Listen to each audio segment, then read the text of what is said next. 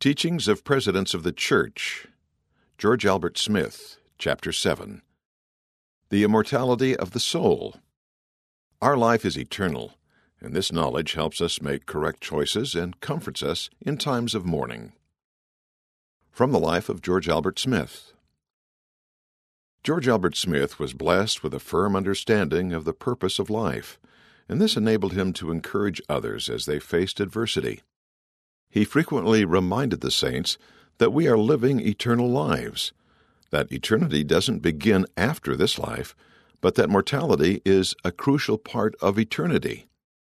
I sometimes have said to my friends when they seem to be at the crossroads, uncertain as to which way they wanted to go, today is the beginning of eternal happiness or eternal disappointment for you.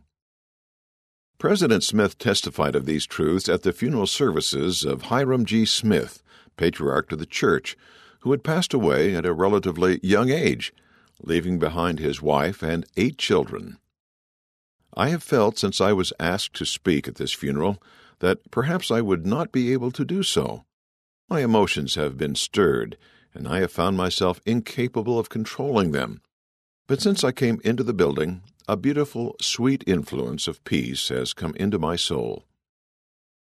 Instead of mourning, I feel to thank our Father in heaven for the gospel of His beloved Son that has been revealed anew in our day. To know that life is eternal is a wonderful blessing. To know that throughout eternity the blessings that this good man has lived for will be his.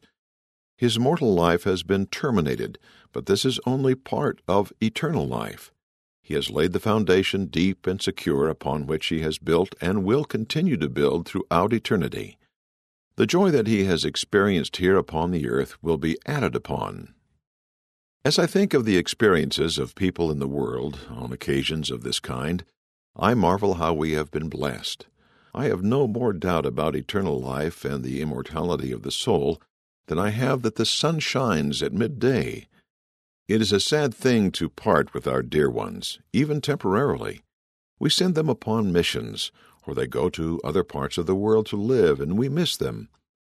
When an occasion like this occurs, it seems that they are more distant, but as a matter of fact, they are not, if we but understood.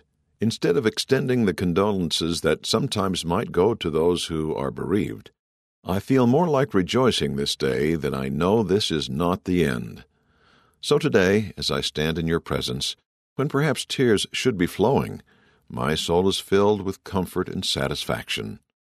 I pray that that comfort may be in the lives of each of those who are bereaved. See Suggestion 1 on page 77. Teachings of George Albert Smith. We live as spirits before we came to earth, and our spirits will continue living after we die. Our comprehension of this life is that it is eternal life, that we are living in eternity today, as much as we ever will live in eternity. Our belief is that we lived before we came here. That which is intelligence, that which is spirit, did not have its beginning in this life. We believe that we received a spiritual tabernacle before we came into this world. That spiritual body was sent to this world, and here it received a physical tabernacle, the body which we see. The physical portion that we see is of earth, earthy. See 1 Corinthians chapter 15, verse 47. But that portion which leaves the body when our lives go out is that which is spiritual, and it never dies. The physical tabernacle lies in the tomb. It is a portion of the earth, and goes back to Mother Earth. But the intelligence that God has placed within it, that which has power to reason and to think, that which has power to sing and to speak, knows no death. It simply passes from this sphere of eternal life, and awaits there the purification of the physical tabernacle, until the time it will be reunited with this tabernacle, which will be glorified, even as the body of our risen Lord was glorified, if we have lived to be worthy of it. In the language of the poet, life is real, life is earnest, and the grave is not its goal. Henry Wadsworth Longfellow, A Psalm of Life. The spirit that inhabits the tabernacle is immortal. It lives beyond the grave. The body decays and returns to earth, but the Spirit lives on. I am thankful that there has been revealed to us and made plain in this latter day that this life is not the end, that this is but a part of eternity, and that if we take advantage of our privileges here, that this is but the stepping stone to greater and more desirable conditions. See Suggestion 2 on page 78. Our purpose here on earth is to prepare ourselves to live with our Heavenly Father. Some believe that when we pass from this sphere of existence, that is, the end. It seems incredible to me when we look into the works of nature, when we investigate the organism of man, the perfection of his body, the pulsation of his heart, the building and strengthening from childhood to manhood, then the gradual decline until this life is ended, that it is possible any of our Father's children can believe that human beings have been born into the world only to live to manhood and womanhood, pass to old age and die, without some purpose in their having lived here. This life is not given to us as a pastime. There was a solemn purpose in our creation, in the life that God has given to us. Let us study what that purpose is, that we may progress and obtain eternal life. There is no doubt in the mind of a Latter-day Saint as to the purpose of our earth life. We are here to prepare ourselves and develop ourselves and qualify ourselves to be worthy to dwell in the presence of our Heavenly Father.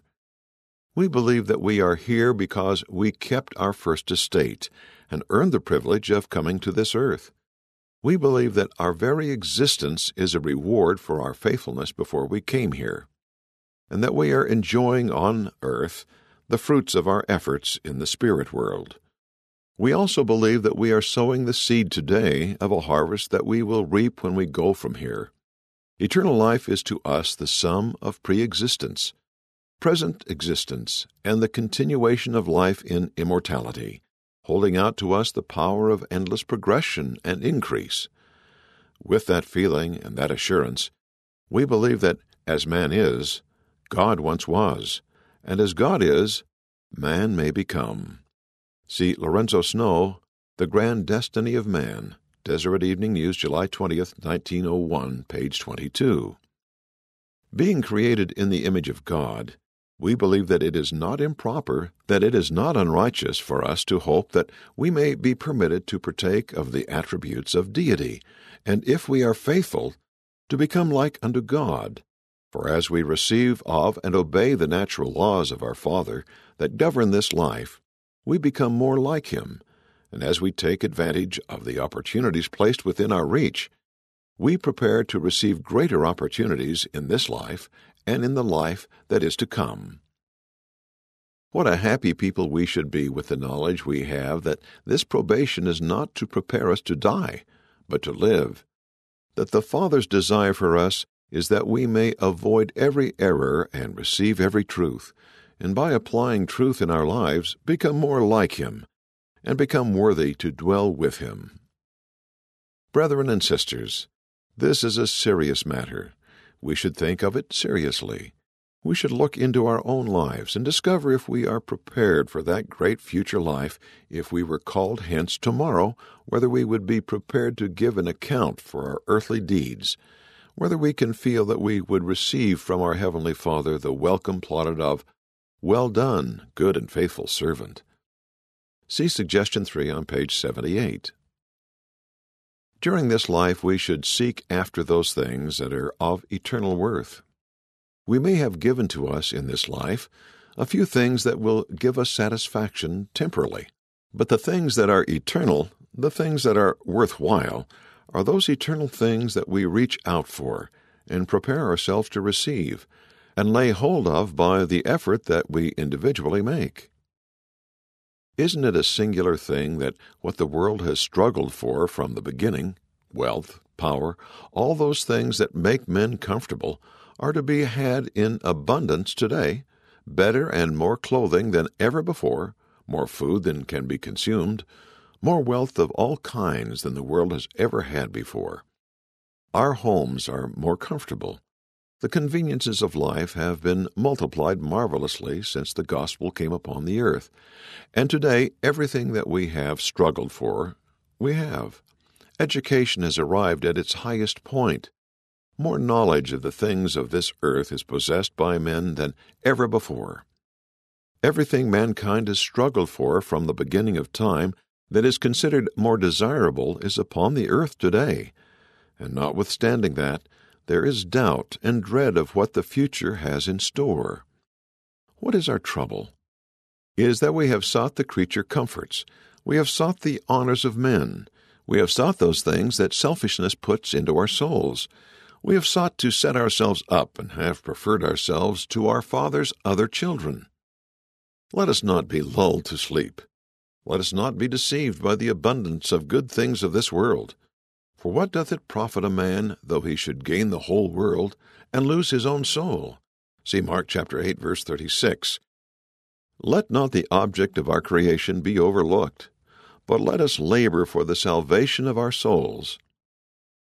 One of the sorrowful things in life is to see a man or a woman laid away in Mother Earth with a realization of the fact that they have refused the greater blessings that our Father offered to them, and have continued grasping at the bubble that has itself disappeared. When I think of the millions of God's children in the world, and realized how little they are striving for the things that are really worthwhile, I feel sad. Remember that it is the intelligence that you acquire that is eternal. The truth which you learn here and apply in your lives, the knowledge and experience you gain and profit by, these you will take with you when you go home. The treasures that we will find when we go to the other side will be those that we have laid up there by ministering to our Father's other sons and daughters with whom we have associated here. He has made this possible for all of us, and during our stay here, we will be happier serving our fellows than we could possibly be in any other way. It is not so important how many valuables you may have, how much property you may possess, and how many of the honors of men you may acquire, and all those things that are so desirable in the world. The thing that God has given to you that is worth more than all the rest is the opportunity to obtain eternal life in the celestial kingdom, and have as your companions, throughout the ages of eternity, sons and daughters, husbands and wives, with whom you have associated here on earth. See Suggestion 4 on page 78. Because of Jesus Christ, we will be resurrected. The Savior's righteous life is a perfect example to all, and his resurrection was the first assurance to humanity that we, too, shall come forth from the tomb. When Jesus was raised from the dead, he became the first fruits of the resurrection, the Spirit begotten of the Father, the intelligent part of his soul, re-inhabited his earthly tabernacle, which had been purified, and he became a glorified celestial being, and took his place on the right hand of the Father, as one of the Godhead. He had power to overcome death because he had complied with all the laws of his Father governing it. And having subdued death, he turned the key whereby all mankind may be resurrected, and all may be glorified also by obeying his teachings, which are so simple that all may comply if they will. Jesus Christ was a man without sin. By reason of his purity, his uprightness, and his virtue, he was able to unlock the doors of the prison, to overcome death and the grave, and pioneer the way unto that heaven where we expect to go. We may turn to section 88 of the Doctrine and Covenants and see what the Lord has said about our resurrection, not only the resurrection of the Savior, but he tells us what may happen to us. We are informed in this section that our bodies are to be raised from the tomb, not some other bodies, and that the spirits that possess these tabernacles now will inhabit the same tabernacles after they have been cleansed and purified and immortalized. See Doctrine and Covenants, section 88, verses 14 through 17, and verses 28 through 33. Now a good many people in the world do not know what the resurrection is. Do you teach your children and your associates what it means?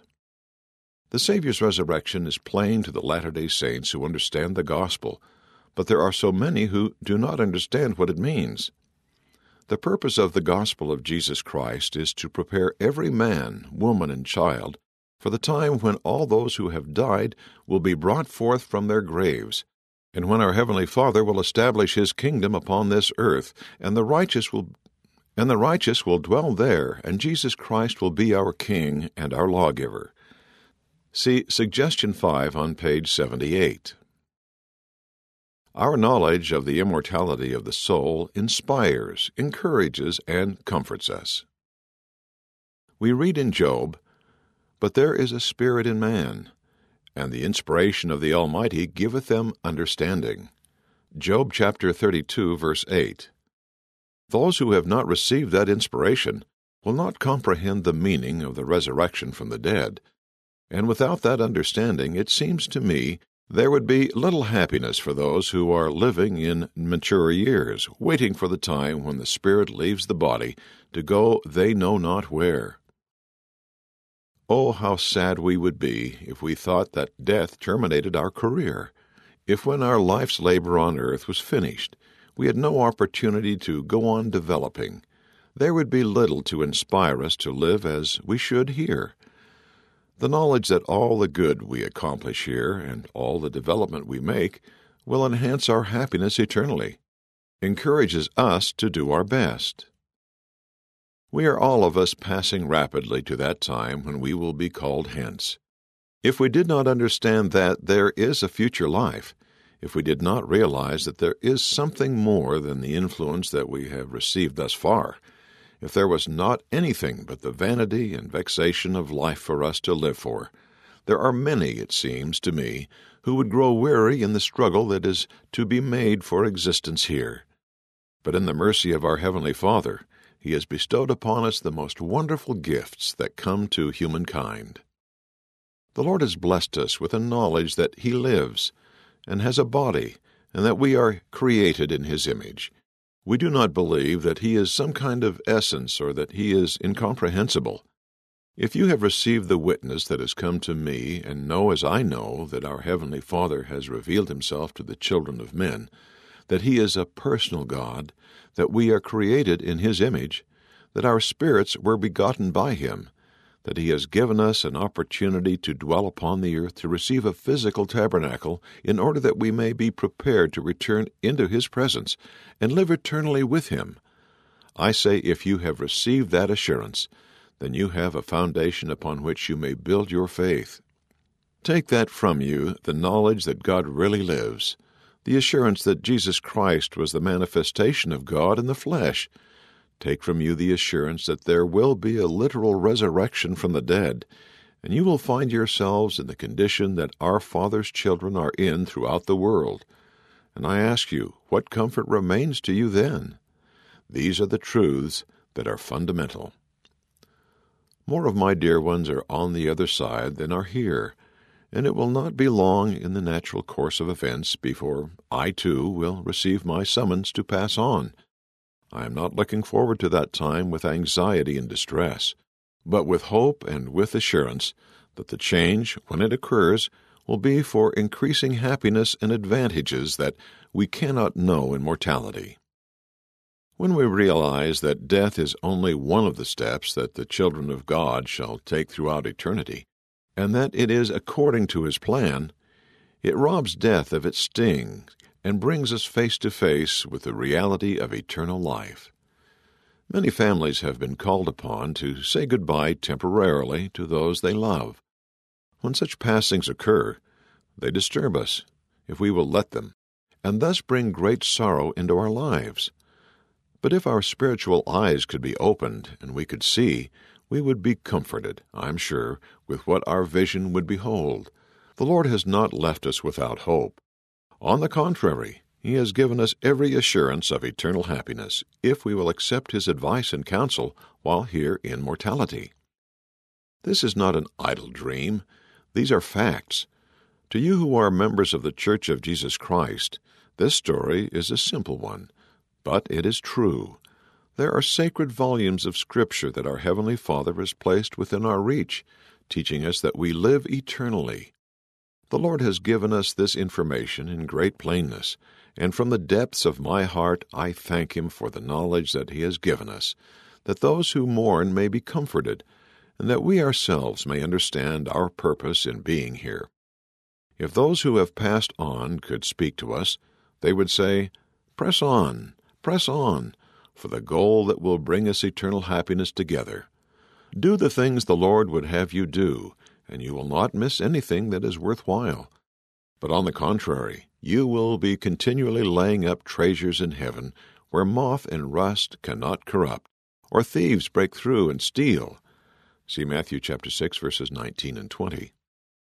I leave my testimony with you that I know that we are living eternal life, and that the temporary separation of death is but one of the steps along the pathway of eternal progress, and will result eventually in happiness if we are faithful.